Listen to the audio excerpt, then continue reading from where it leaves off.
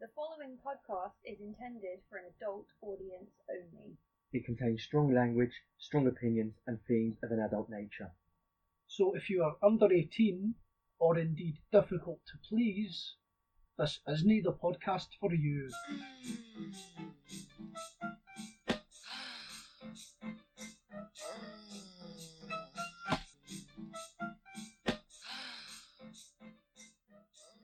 Hello, welcome to episode 6 of Varying Degrees, a BDSM podcast.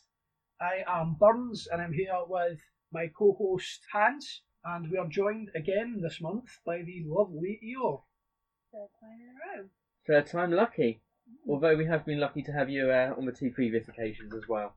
What have we got coming today on today's episode? I think we'll probably have a little bit of a catch up. I know you guys have had something interesting, a recent purchase that I'm really interested to hear a review of. I've got a couple of interesting bits that were handed to me at a munch recently by a mutual friend of ours that I'd like to share with you and talk about. And then we can go on to talking about today's subject, which is going to be what, Burns? We are discussing kink and sex. And sex and kink? Indeed, and the expectations around it. Do you take kink as part and parcel of your sex life, or do you take your kink life completely separate from sex? That's a very good question, Burns. It's a very good question, and one we're going to explore together later on, I suppose. But first of all, what have you guys been up to since we last saw each other? Or since we last met here for an episode of Varying Degrees? An interesting purchase you'd like to tell me about, Eeyore? Yeah, well, the interesting purchase is quite a large purchase. Let's just get it out there. It's a sex swing, and the more interesting bit is a sex swing stand. Why is the stand more interesting than the swing? Well, I think the stand is more interesting than the swing because you can. Well, I suppose technically, if you put a hard point in your ceiling, you can kind of do other bits with it. But we bought the stand as a bit of a dual purpose to use a sex swing with, but also as a shibari rig. Mm-hmm. Ah, so you can use it for tying Burns to, or if Burns wanted to tie you to it, I suppose that as well is an option. Yeah, a bit of self-tying as well. Excellent stuff. So I've got a couple of questions. So for something like that, it sounds like it's going to take up a lot of room. If I was thinking of buying one, how much floor space will I need? Oh, okay, yeah, it does take up quite a lot of room. So I think rough dimensions are like 6 feet by maybe even getting to 9 feet. So it's quite a bit of floor space. But fortunately, you can basically pack it down into 3 main parts that are quite easy to hide away.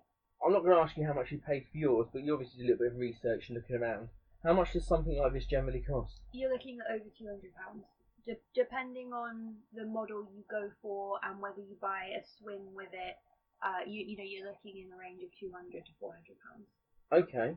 Also, whether you're buying within the UK, there's quite a few US manufacturers of this kind of stuff, and then obviously you've got to pay your import and all the rest of it and your shipping costs, so that would potentially push the cost up that bit higher. Yeah. I mean, the thing that I think about that is, with any large purchase, I think, how often do I have to use it to make it worth spending that much money on it? And, that's usually how I justify things. But, I mean, I see that you guys have already got quite a bit of use out of it. Do you think it's one of those sort of things where the novelty will wear off, or...? Hopefully not. I mean, I'll be honest, it was definitely an impulse purchase. I mean, it's something I've looked at stands previously before, but I've never actually purchased because our kind of space constraints. And like along the lines of what you're saying, is it something that you'll use a couple of times you'll get fed up with?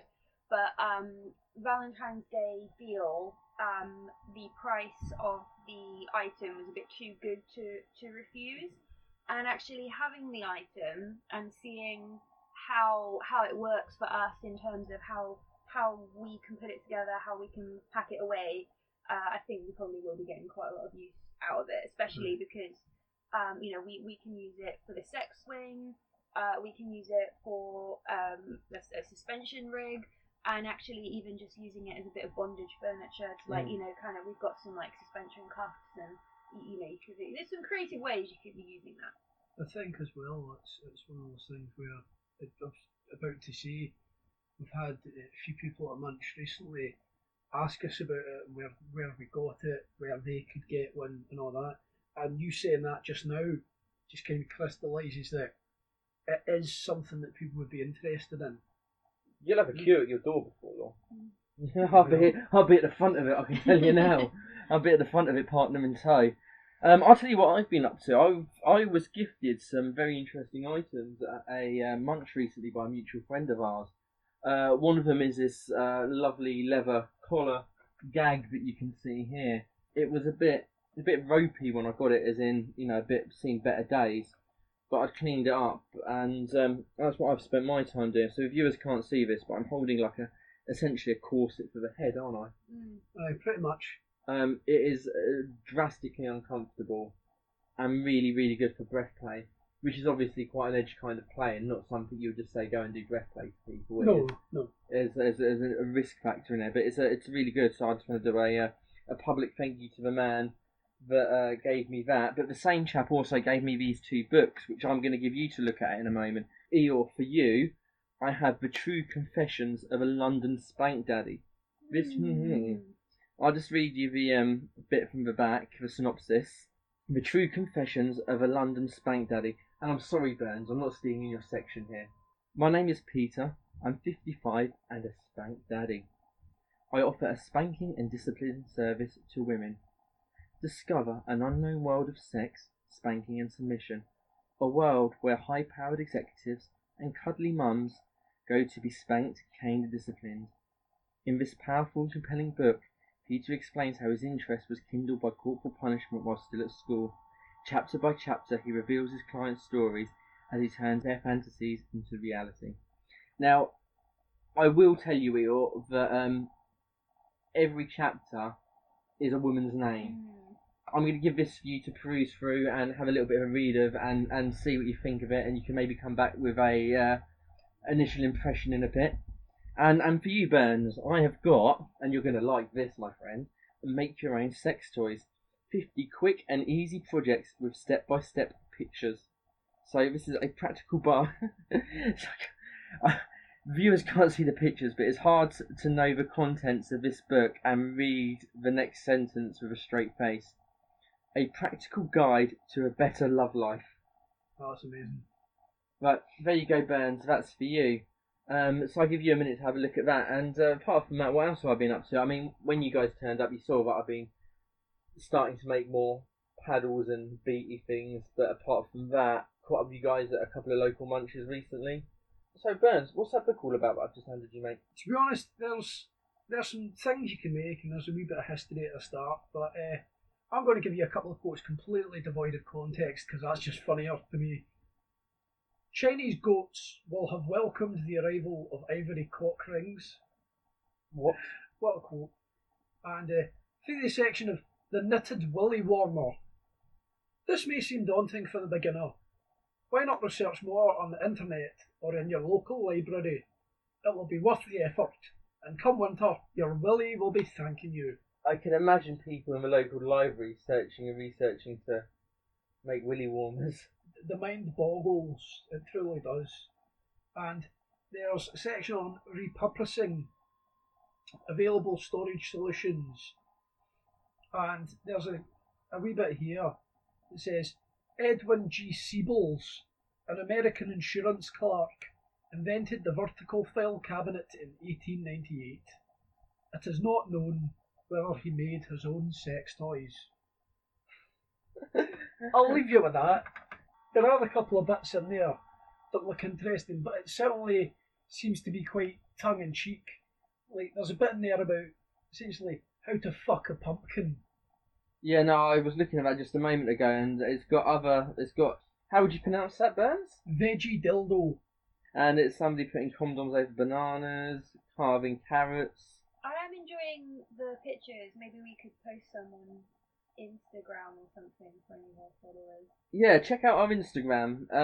We're going to have some of the pictures and some extracts of these books, I think, going up, so that you can share in the baffling and bewildering experience that we're all having right now. True Confessions of a London Spank Daddy. What do you make of it? Okay, well, to give you an idea, My favourite part is the term spank daddy, so that might give you an idea of my impression of the book. Yeah, not super impressed with it. The chapters being titled by each woman's name, it's basically a little book of conquest, really. It kind of seems to me like the author kind of wants to just kind of brag about all these experiences he's had with young, beautiful women and their kind of desire to let him have access to their bums, really. Yeah, there's some quite interesting ideas in here about how he feels a lot of his clients visit him to help them lose weight. That okay? What to? As a kind of like punish me for eating all this like junk food, and that's kind of why they're visiting a spank daddy is to be punished for the bad food choices. But I guess maybe there are people that do that, but I wouldn't have thought that. I just thought, fuck me, admit weight was just more interesting. You know what I mean? I've read certain extracts of it, and it sounds like the brags of a man who isn't overly kink aware of stuff outside of his bubble, potentially outside of what he knows. Yeah, there is a little quote here because the first chapter is his visit to a dom. He does think that if he's going to give out these spankings, that he should experience one himself. So there's a line where he's trying to research and find a dom. So this is the quote. Firstly, I could well believe that most doms were actually rather fat and quite unattractive, and those that weren't would charge a fortune. And it kind of goes on to list his surprise at being able to find an attractive lady in her late 20s that was charging a good rate. Wow. And I tell you what other things that made me think it was a bit... the author was potentially a bit naive to the wider world of kink, is because he responds with such surprise to things like getting a booking that involves the woman's partner and husband being there and watching it. He reacts like it's so unusual within the kink world. It's so bizarre that somebody might want to watch that. And also his sort of schoolboy excitement when he realises one of his clients is bisexual and has a girlfriend. It's kind of like... Yeah, it seemed like he didn't really believe that bisexual women actually existed by reading that. Yeah. Was quite. I did actually check the year of publication on it, and it was published in 2008. So it's not the dark ages. Yeah, exactly. But maybe some kind of less than modern views in it. Yeah. I think if you're involved in BDSM in London, it's a capital city. It's a capital city of the UK.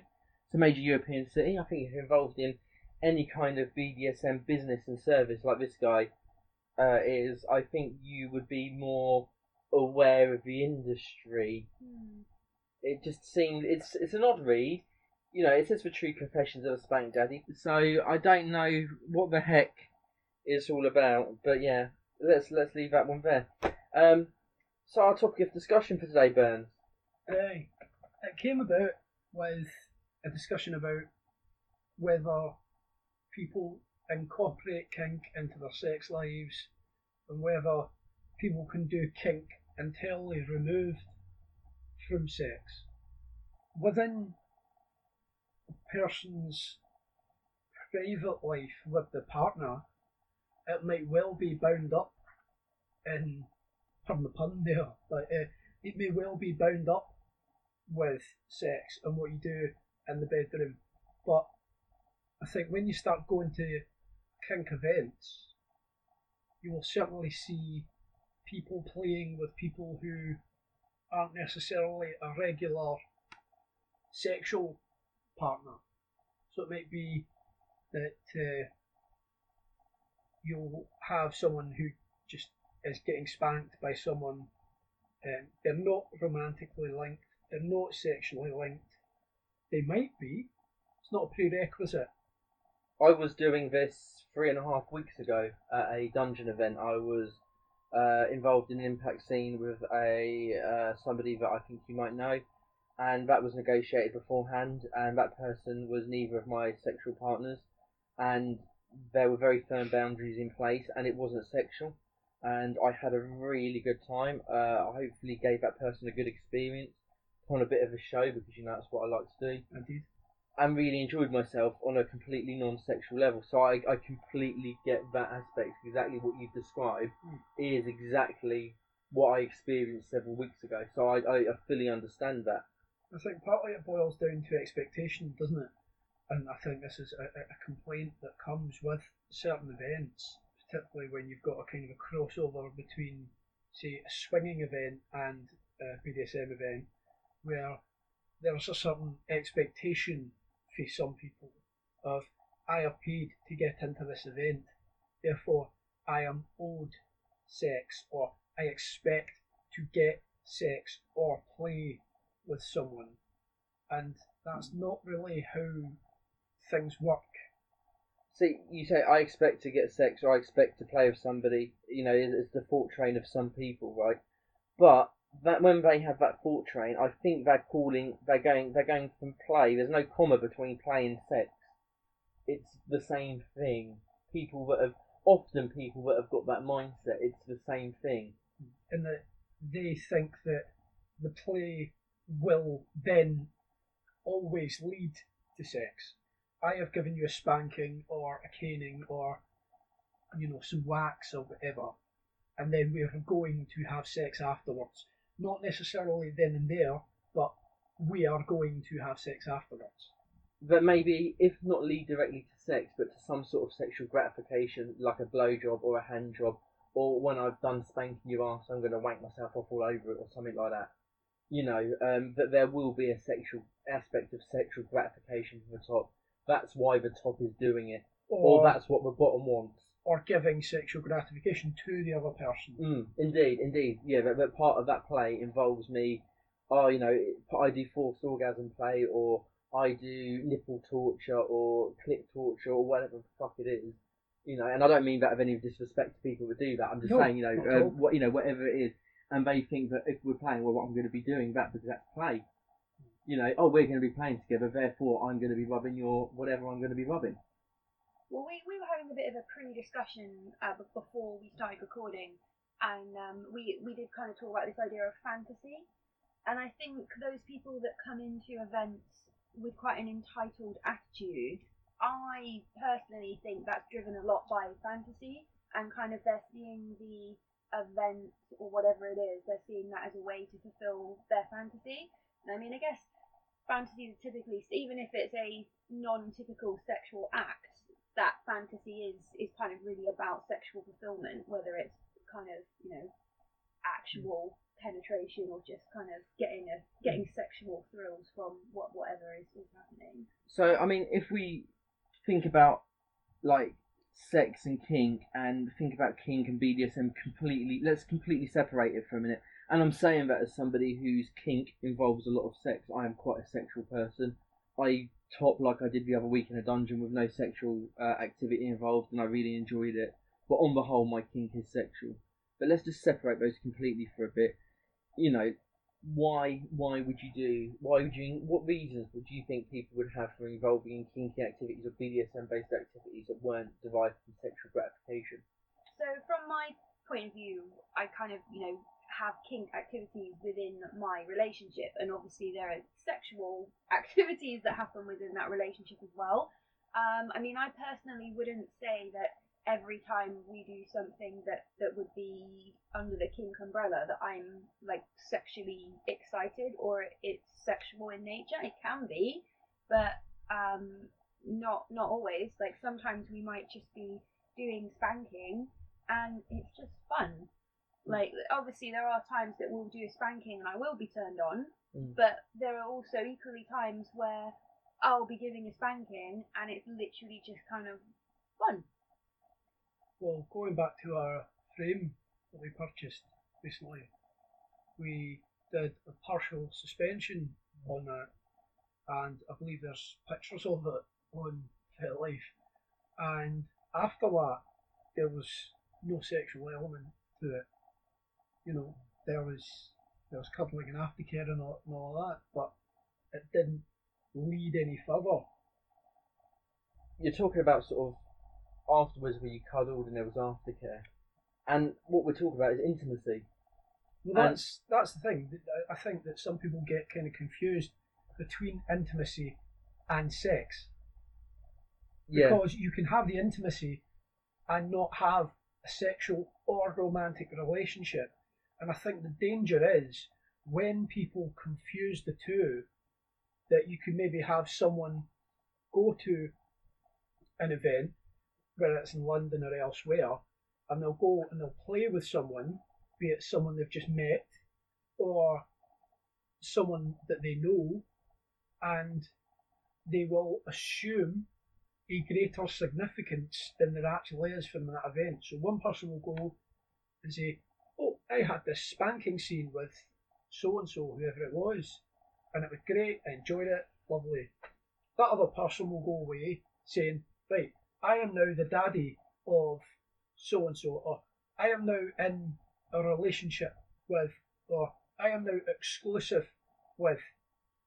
And I think Eeyore and I were discussing earlier about it, and we were saying it kind of has analogues to the vanilla world, where people go out clubbing and meet someone and assume much greater significance than there actually was from, say, like a chance meeting at a club or similar.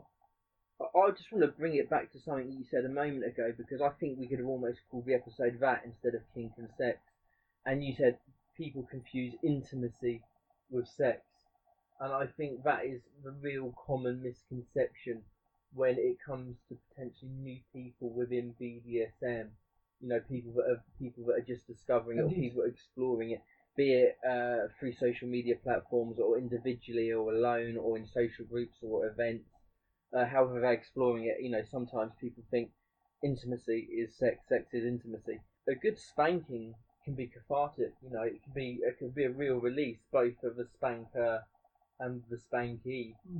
You know, impact play, although, as I'm sure one or two people testify, it can make me raging hard and really up for it.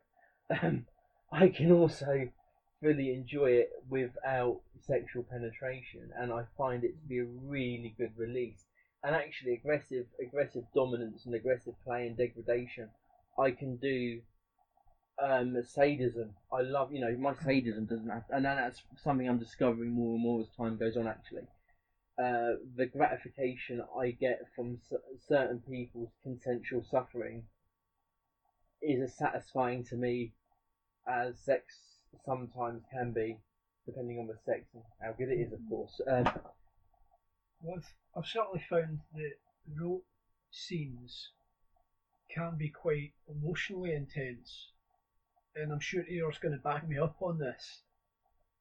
Yeah, I would back you up on that, yeah.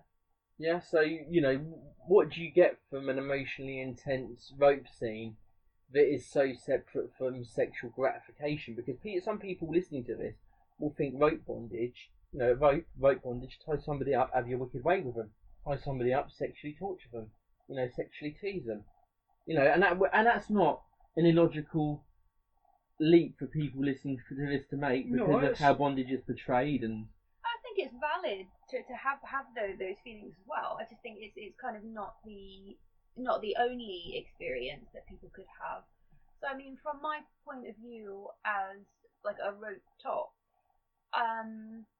a lot of my satisfaction, and maybe this is because I'm very like early stages in like a learning journey, like a lot of my satisfaction comes from kind of doing something, feel like I did it well, kind of feel that my knowledge is you know increasing and my skills increasing. So kind of I guess that's giving a lot of kind of accomplishment type feeling, and but obviously that definitely can evolve, and I'm sure it will evolve as kind of I become more experienced. I mean, Burns can probably give his side of things, but from what I've witnessed with a lot of rope bottoms, there's quite a sense of kind of like comfort and peace and tranquility. Definitely, it's almost meditative in a way, you know, because you're focused on how it feels, and you know, being quite still in the moment, and depending on what's being tied and all the rest of it. I remember we had one one event we were at where my legs were tied and tied quite tightly, and I remarked to Eeyore at the time, it felt like an embrace. It was almost like being cuddled by the rope, and that did feel really quite pleasant, even though it was quite tight. You know, some people might not like that.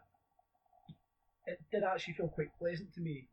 And then there's the very physical closeness of when you're taken off the rope, and that feeling comforted and looked after.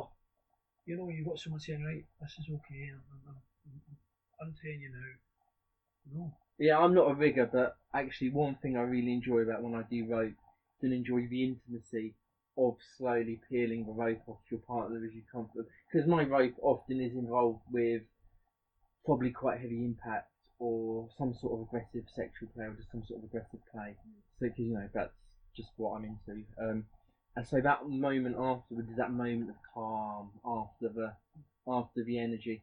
But what you say about what you said a moment ago made me think about what a couple of people in the past have told me about how they view going to rope jams, and they view it kind of almost, they liken it almost to sort of Pilates or yoga, and you know that they go for that social aspect and to stretch out, and you know they enjoy the feeling, you know, the meditative feeling of it, which is what you said that made me think of that and reminded me of that. So yeah, I can completely see the reasons people would do rope. You know, and it's like other play. We know people who are involved in sploshing. I mean, how often, as far as your knowledge, you know, how sexual are people sploshing? Not that I'm aware of. I mean, it's not something I know a great deal of, so please don't take me at my word on this. You know, it's kind of from what I've heard from people, that it's very much, this is fun. We have fun. And it's not, we do this and have sex, it's we do this and have fun. And then you get cleaned up afterwards, and then whatever else happens. But it's that actual act itself is just centered around having fun and having a bit of a laugh. Yeah, I must say, when anybody's ever described it to me, including a friend of ours who organises that sort of event, I've only ever got the impression that it's a quite light-hearted and easygoing, you know, and inclusive, fun thing to do. Aye.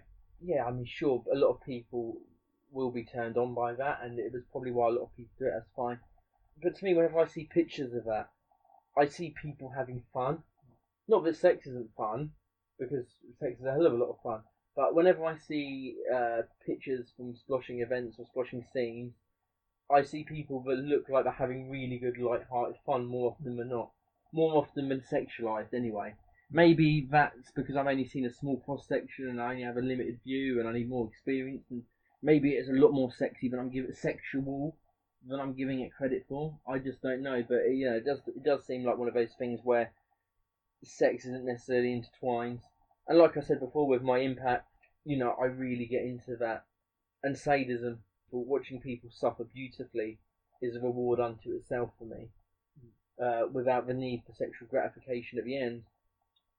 Well, if we can just go back to that idea of sex and intimacy just for a minute, because I know we've kind of mentioned the idea that sometimes people confuse them, but I think there's also maybe not an issue, but I think if you develop intimacy with someone, that's actually very conducive to then lead on to good sex. So I'm not saying by any means that it has to, but I think, you know, let's maybe use that example of someone who goes out and does some sploshing. Well, in that type of scene, you might very well be naked or in kind of few amounts of clothes. So kind of when you're around people like that can kind of build a bit of intimacy. It can build trust. And it's a bit of a bond. You know, kind of doing those things can be a bonding experience. So I think if you build up intimacy, trust, and have those bonding experiences, it can progress. Doesn't have to, but I think it does set up quite nicely, doesn't it? And if you look at kind of often common relationship advice for people in relationships who are maybe kind of struggling with the, you know, sexual side of their relationship or the romance side of their relationship, the advice is often to go out and have fun, do new things together, and then kind of what that builds will kind of cross over into the sexual side. Come across occasionally views online, and I'm sure elsewhere as well, where people like, I just don't see how their kink can be separate to sex. I can't see how it's not sexual. Of course it's sexual. And I kind of find that to be sort of a really emotionally stunted view on it, I think. Yes, for an individual, your kink can completely be sexual, and I'm not saying that would be a stunted view on it, but to sort of not to be able to comprehend anything else is a bit like people who go around saying, I don't understand homosexuals, just because they're straight. You know, just because you're not one thing, or you enjoy something else, or your preferences aren't inclined a certain way, but I don't understand that. There's a difference between kind of not understanding it. Look, if it's not for you, that's fine, but just because it's not for you, it doesn't mean you can't understand it. It's not a hard concept to grasp, is it? Well, something that's quite linked there is the idea of asexuality. Well, as someone who maybe is a highly sexed person, surely you could still understand the idea that someone else might not have any of those feelings. So then if you look at it from a point of view of someone who is asexual, they could still, and then they absolutely do go out and enjoy kink. Yeah. And that might help people to, I don't know, break that concept down a bit. Absolutely. But I think the same people that turn around and go, yeah, I don't see how you can have kink without sex or sex without kink, are the same people who would turn around and say, I don't understand what asexual is. I think they'd be the same sort of emotionally stunted or narrow-minded people that if they don't understand sex without kink or kink without sex or whatever, just sadly there's too many people like that, not just in the world, but sort of trying to engage with people in the kink community who don't hold those views, I think. Yeah, no, it's there's a lot, and I want to touch on S&M as well, because I follow quite a lot of people online who are really into heavy S&M play. If you follow my activity, you will see me enjoying pictures of people that have been beat bloody. Restraints with barbed wire on, etc. Kidnap and torture scenes is very much what I enjoy viewing and hearing about, learning about, and building towards. But if you look at what people do that for, there isn't always sex or rarely sex involved in that. It's about pushing their body, and the byproduct of taking such an extreme amount of pain or trauma to the body. What happens when the body takes trauma? Endorphins, adrenaline, endorphins, everything pumps at 100 miles an hour, and you get not everybody, some people get a really big high from pushing themselves that far and that hard. Kind of like extreme sports and things like that. Do you think? Like, I mean, I'm someone who's absolutely not an adrenaline junkie. Going on any type of fairground ride, that would not be a pleasant experience to me. But other people will go on those rides, and that adrenaline and the endorphin rush, they will enjoy it. Yeah, no, it's exactly like that, because sometimes I'm involved in scenes that have taken quite a bit of planning and thinking up, and those ones tend to be the ones that are deliberately planned to centre around making that person's adrenaline pump, and more so than the endorphins flow, by doing stuff that keeps them kind of on their toes, never staying still for more than a few seconds. Lots of short, sharp shocks. Essentially knocking like a roller coaster. Like a roller coaster, where suddenly you go one way and you get thrown another way, and you feel unsafe. Yeah. And it's that feeling of being unsafe that can cause the adrenaline to pump really hard, and then that, going on a roller coaster is that endorphin high and that adrenaline rush that people get, that some people get. Because some people go, and I'm actually one of them. You sit me on a roller coaster, I don't get any of that. In fact, I get nauseous and I want to get off. It doesn't. That part of my brain isn't wired to enjoy it. It's when stuff like that happens, I go very calm to deal with, and I don't enjoy being flung around like that in the slightest. So, but there are people who would rather be flung around like that within a scene than actually have maybe sexual gratification. I've certainly come across them. Play partners where, although sex has been involved or could be involved, the main thing is that rush, that uncertainty, that danger, that adrenaline kick. So that's another reason to do kink and as very separate things. It's interesting, and you know, going back to the intimacy and sex, the difference between intimacy and sex, and having dabbled in the swing scene a bit, that's a place where you look at it in the reverse. You know, because we're talking about in the BDSM context, where we can have intimacy without sex. If you go into the swing context, you're more than likely to have the sex without the intimacy. I can see that. I can see how that kind of would work. Yeah, and if you're on the swing scene and you talk to people about BDSM and dominance, I've personally experienced a very different type of conversation wanting to be had by the person I'm talking to, is in the dominance is related to rough sex. Right. And not the act of control generally. Right, okay. You know, when I've looked on swing sites and had interactions on hookup sites and swing sites, and you know when we start talking about BDSM and dominance, the talk it's rough sex.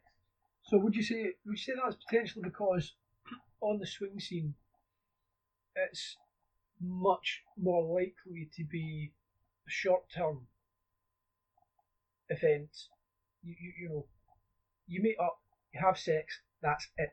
So there's not going to be any kind of scope really for behavioural control that there might be in a more longer-term relationship. Swing sites, I see it like quick fix sex. I think it's because people in the swing scene are in the swing scene for sex, so therefore anything they encounter within the swing scene already involves sex. So if they encounter BDSM within the swing scene, it involves sex because they're there for sex in the first place. Right. So I think that's probably, whereas other platforms where you might meet people and start talking about BDSM and might not initially talk about sex because the platform isn't solely for sex, or the way you've met isn't in a sexually charged environment. Because be it person to person, face to face, or online, a sexually charged environment, anything you start talking about is probably going to, allude to sex in some way. So a swinger site is a sexually charged environment. People are there for sex. So anything that comes up is likely to have a sexual undertone to it. And going back to the more S&M element, I think we've seen a few documentaries, haven't we, where there'll be a pro-dom and they'll be talking about how their play or their clients, etc., there is specifically no sex. And of course, that is a more transactional approach. I think it can still apply. Oh, definitely. I would really agree with that. I think that's kind of where the disconnect is, isn't it? Because we've been talking about relationships and so on, but not everyone that is at a play event or whatever will be in a relationship, and indeed they might even be in a relationship, but the person that they're doing the scene with might not be part of that relationship. Kind of a couple of different things going on there. There's the kink and sex within a relationship, and the kink and sex outside of a relationship. So it's a couple of different things going on there, a couple of different ways and approaches. I think, negotiations and communications are ever really important, because I think it's okay that if your kink absolutely has to involve sex. I think it's absolutely fine, right? If as a woman your kink absolutely has to involve you getting a penis stuck inside you at the end of the night. I think, if you're a man and your kink absolutely involves you shooting your load by the end of the night, that is also absolutely fine. And, we shouldn't, belittle or demonise people like that, and we're not in any way, shape or form. But if you communicate with people, then you know if you're compatible.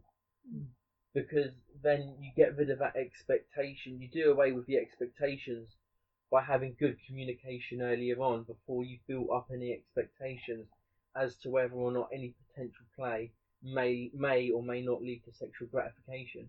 Well, what I was just thinking of actually when you were talking is this distinction between having what you typically class as sex versus the sexual desire. So you could have a scene with someone where maybe both participants in the scene are feeling sexually aroused, but it doesn't lead to sex. But then that's kind of maybe a different situation to two people in a scene who are not feeling any sexual desire at all. So in some cases it might be an agreement that this is where it stops, and in other cases it's just it's just there is literally zero sexual element. And here's a really weird one as well, right? So a real life example. Not so long ago, me and my girl were doing a scene that we planned, and it involved her being shackled down, and I was whipping her with a snake whip, and also training the whip around her body. Now, I did not touch her with my hands. I did not touch her with my penis. I did not touch her with any part of me. But during that scene, she orgasmed twice. Now, if she didn't orgasm, bloody show off. Yeah. No. But seriously, there's a point to that, right? There's a point to that, yeah. If during that scene she didn't orgasm, would that scene have been a non-sexual play? The fact that I didn't try and invoke sexual play upon her, I didn't touch her, molest her, or insert anything upon her or inside her. But you know what I mean? Like, does that make it sex? Does that inherently make it sex? And if she hadn't have orgasmed and I'd done exactly the same physical practices, does that mean it wouldn't have been sex? But then, how intentional was the sexualized? Say sexualized, but how intentional was that touch of the areas that kind of led to that? Not. It was designed to be sensation based. Okay. It was a very surprising and unpredicted result on both parts.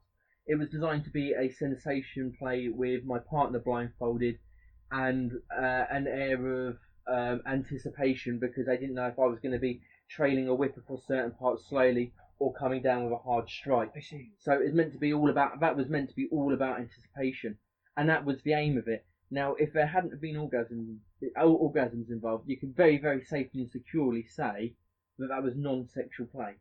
I had clothes on. My clothes stayed on. So does that make it? Do you know what I mean? Where does that leave us? I think it's very difficult to say, isn't it? But I'm going to throw out a cliche, which is, well, the brain is our biggest sex organ, and I think maybe we can get a bit too hung up on the idea of certain acts being sex. So kind of like penis in vagina or whatever. Like kind of we can maybe stick too rigidly to definitions that these set acts are sex. But like in kind of that scene that you've just been telling us about, well, I mean, like, to me that's kind of sex, isn't it? It's kind of just a different version. So yeah, I think there's definitely a grey areas and. But is there any room for grey areas when you're trying to negotiate something that is essentially involves consent as well? It's Could you imagine, Mike? Could you imagine what I described? Could you imagine if I'd done that at a dungeon? And I with somebody maybe with somebody I knew about as well as I know you, not with an actual partner, but just with somebody I feel comfortable topping, and we agreed no sexual contact. Yet that happened. Can they then say you made me do that and feel like that's a violation? What do you know? What would if they wanted to be? It's an interesting point. Because I'd be like, well, hang on a minute. I don't control your body. I acted within what we negotiated for an impact topping scene, and that was a product of the way your body reacted to something we'd planned, but we'd agreed at the time wasn't sexual. My view on that would be that as you physically didn't cross any boundaries, it was an unexpected result that neither party anticipated, but should really enjoy. So yeah, I think that's quite different to overstepping boundaries. I mean, I think it's definitely would be worth a conversation afterwards, and to someone it could be quite, maybe not worrying, but if you kind of, if you haven't been like physically touched and you're having an orgasm, that could be quite a a strange experience for you, and it might be something that you kind of did want to kind of discuss with maybe the person that you're in the scene with or other people. But I'm sorry, I'm going to go on a little bit of a tangent, but we have dabbled very, very slightly with hypnosis. And something that comes up quite a lot with hypnosis is the idea of being able to orgasm like on voice command, like again without any physical touch. So that would be deliberate sexual kink, but without physical touch. Yeah, no, I see what you. Yeah. I think I read an article on that very thing, and it said that the orgasm on command wasn't quite the same as, like, it was definitely an orgasm, but it wasn't quite the same as your orgasm that you get say using a vibrator or other sexualized contact. A bit like asking for a pint of Coke and then sipping it and realising it's Pepsi. Something like that. Not quite, but maybe. But it was quite an interesting thing. So I don't know. Maybe we can share a link to that by the usual channels, and people can have a read and see what they think themselves. Pet play. I used to be an owner. I used to be an owner, and we were a couple. There were times when we engaged in certain aspects of pet play, not hugely, but to an extent.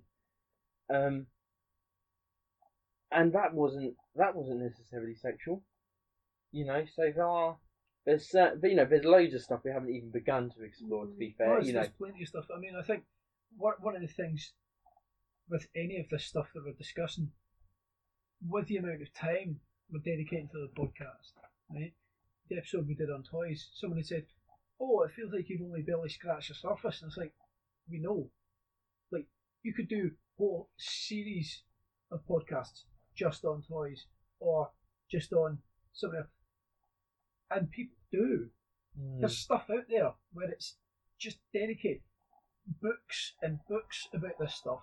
So we're not saying that it's the definitive, encyclopedic knowledge here. We're just discussing and kind of getting some stuff out there and some food for thought for people, and then people can carry on the discussion. Oh yeah, I mean, I'm not even saying that either of us or any of us are remotely right in what we're saying. It is purely opinion and conjecture, isn't it? It's just, us shooting the shit about things that pop up in our lives and come to mind. I think actually that'd be an interesting one to explore and look at. But yeah, no, pet play is definitely, going back to that, pet play is definitely another one, but doesn't necessarily involve. So many of them don't necessarily involve sex. But I think we've pretty much exhausted that one there, haven't we? I think that's quite a nice little place to wrap up. Yeah, indeed. I mean, when I say exhausted, we haven't exhausted it in the slightest. But I think in terms of for this show and today, we can leave it there. Okay, Hans, what have we got this month in the Encyclopedia of Unusual Sex Practices? It is indeed the Encyclopedia of Unusual Sex Practices. And this month we are on to E. Are you ready? Jeez, okay, what is it? Erotographomania. Right, okay. Okay, break that word down. Erotographomania. What do you think I'm talking about? Graph, something to do with drawing. Close. Think autograph. Writing. Yes. Erotographomania. So erotic writing. So close. Is it like a compulsion for writing erotica? Close. You're so close, so close. In fact, this makes this section even more fun, doesn't it? Okay, go on, give us it. What is it? Erotographomania refers to the strong desire to write love letters or poems. This was more common before the invention of the telephone. Now that is very sweet and has a connection to our very last segment, doesn't it? Indeed it does. We'll get to that a wee bit later. Okay. Erotomania. I've never heard of this one. Erotomania. No, you drawn a blank? Okay, I'll give it to you. I will. Erotomania. Right, here we go. Erotomania, in brackets, abnormally strong sexual desire, is a term that has come to refer to someone who develops an overwhelming conviction amounting to delusional belief that someone with whom he or she has little or no contact with is deeply in love with him or her. So it's the conviction, it's a strong conviction and belief that there is somebody that has very little or no contact with them, but they believe they are deeply in love with them. So kind of like people obsess over celebrities and that kind of Yeah. stalkery kind of behaviour. Yeah. You know, whenever he's talking on TV, he's talking directly to me. That kind of, Well, you know, I see. but you know, I mean, when you're absolutely delusionally convinced that someone loves you, despite that you don't really know them very well. Has anyone seen The Joker? No, I've not seen it. We've been watching that Netflix show, You.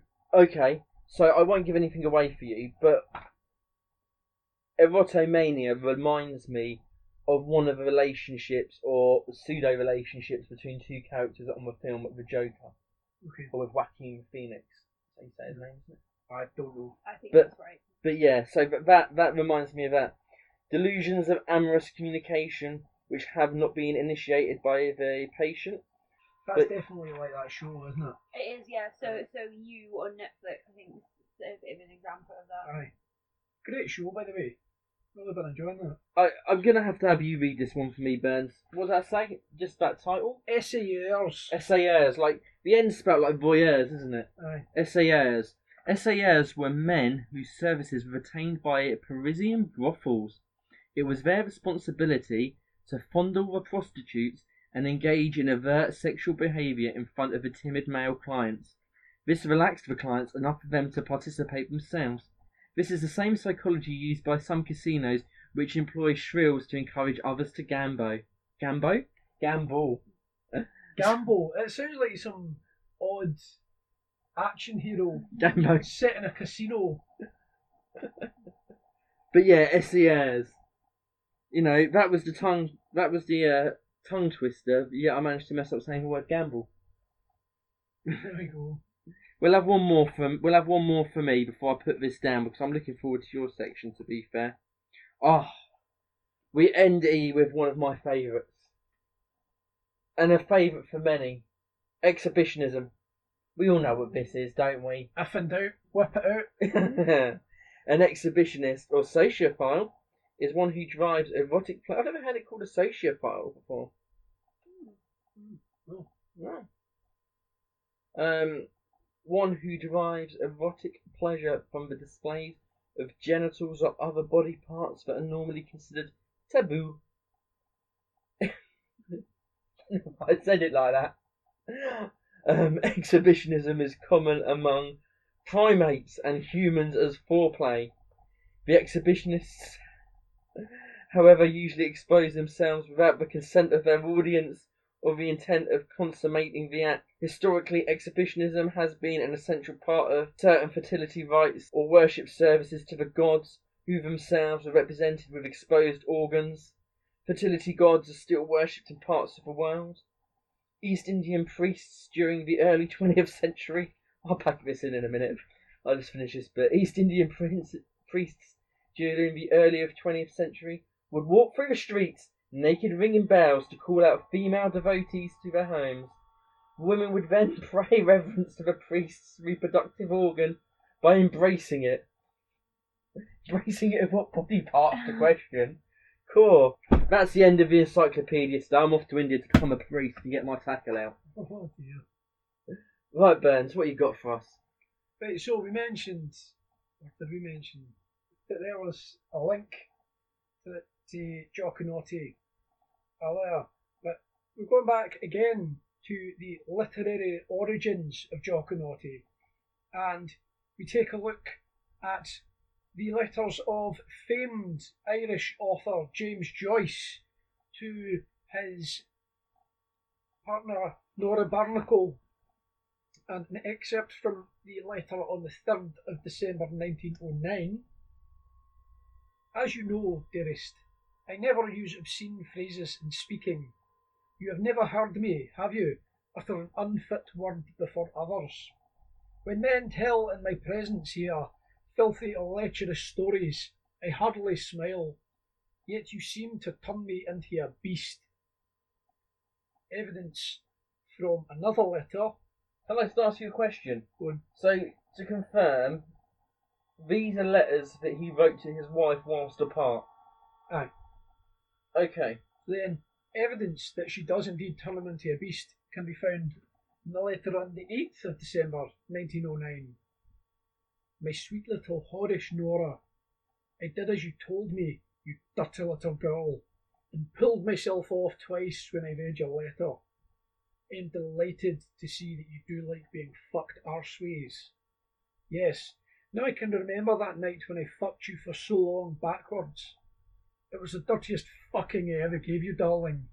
My prick was stuck up in you for hours, fucking in and out of your upturned rump. I felt your fat, sweaty buttocks under my belly and saw your flushed face and mad eyes. At every fuck I gave you, your shameless tongue come bursting out through your lips, and if I gave you a bigger, stronger fuck than usual, fat, dirty farts came spluttering out of your backside. You had an arse full of farts that night, darling, and I fucked them out of you. Big fat fellows, long windy ones, quick little merry cracks, and lots of tiny little naughty farties ending in a long gush from your hole. It is wonderful to fuck a farting woman when every fuck drives one out of her. I think I would know Nora's fart anywhere. I think I could pick hers out in a room full of farting women. It is a rather girlish noise, not like the wet, windy fart which I imagine fat wives have. It is sudden and dry and dirty, like what a bold girl would let off in fun in a school dormitory at night. I hope Nora will let off no end of her farts in my face, so that I may know their smell also. He liked flatulence, didn't he? Oh, there we go. Wow. Say, You got one more for us? I was almost tripping over the words there, you know, as you kind of go along with it. You got one more? I love this. From 16th of December 1909. My sweet darling girl, So sweet. at last you write to me. You must have given that naughty little cunt of yours a most ferocious frigging to write me such a disjointed letter. As for me, darling, I am so played out that you'd have to lick me for a good hour before I could get a horn stiff enough even to put into you. I have done so much and so often that I'm afraid to look to see how that thing I had is after all I have done to myself. Oh! It just... The fucking must all be done by you, darling, as I am so soft and small now that no girl in Europe except yourself would waste her time doing the job. And it goes on and on. And you think that what was he known for? What sort of books or poems? He was a famous Irish author, you know, Ulysses, Okay. Finnegan's Wake, you know. Oh, right. Dubliners was another one of his. So he didn't write smut? He didn't write... No, not at all. Wow. People in their everyday vanilla lives compared to what they're like behind closed doors, because this guy was a famous Irish author. He wrote stuff that would be completely disconnected from the letters that he wrote his wife. Well, he mentions in that letter, doesn't he, about how she wouldn't kind of usually hear him kind of, you know, swear. Absolutely. We are sometimes very different people in private with our partners than we are publicly, and especially if we're on a stage publicly like an author or a pig fucking politician or anything like that, you know. Well, I mean, that's the thing, isn't it? Like, I mean, if you're in the dungeon raiding someone rotten, you know, oh, I'm a dirty whore and all that. You're not going to do that when you're at your work, No. are you? Well, I think we should probably start to round up there, don't you guys? Aye. Yeah? Final thoughts for this episode? I tell you what I'm taking away from this is I came to this episode thinking about the separation of kink and sex, and I'm actually coming away thinking about the separation of intimacy and sex and how they differ, you know, and less thinking about the separation of kink and sex and thinking about intimacy and sex, and that's what I'm coming away pondering a little further than I had been doing prior to coming to this episode. And I think it's also important for people to manage their expectations of what they want out of both their relationships and events that they go to. And yeah, definitely. And to communicate as well. That's key. There's a quite good FetLife writing that was kind of trending earlier this week about how some people use the scene as a way to get sex. So they will present themselves as someone who's interested and wants to kind of learn more and get into BDSM, but actually they're just seeing it as a way to get sex. Yeah, I think when you surround yourselves with the right people and have, when I say the right people, but level-headed, reasonable people without an agenda towards you, and engage in conversations with them both online and offline, face to face. Once you start doing that, I think it then becomes very easy to spot those whose agenda is purely getting their end away.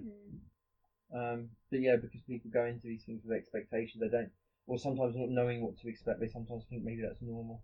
But anyway, yeah, should we leave it there, guys? I think that's quite a nice place to leave it. Yeah, so thank you for joining us for episode 6 of Varying Degrees, a BDSM podcast. It's been great to have you all listening, and we'll be back in a month or so with another episode, won't we, guys? And you will. Good stuff.